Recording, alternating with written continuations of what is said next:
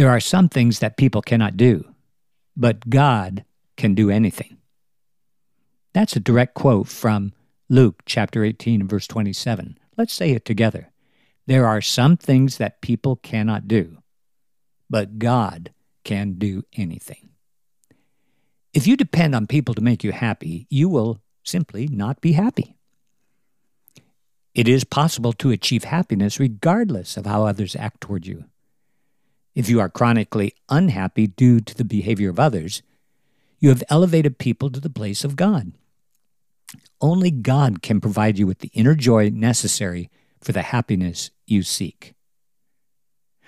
Ultimately, your happiness comes from God and no one else, not your wife, not your best friend, former friend, neighbor, or dog.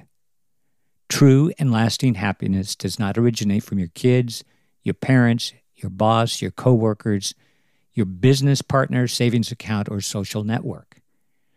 There are simply some things that people cannot do for you.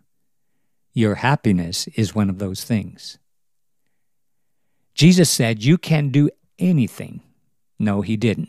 Jesus said, God can do anything. People can't make you happy.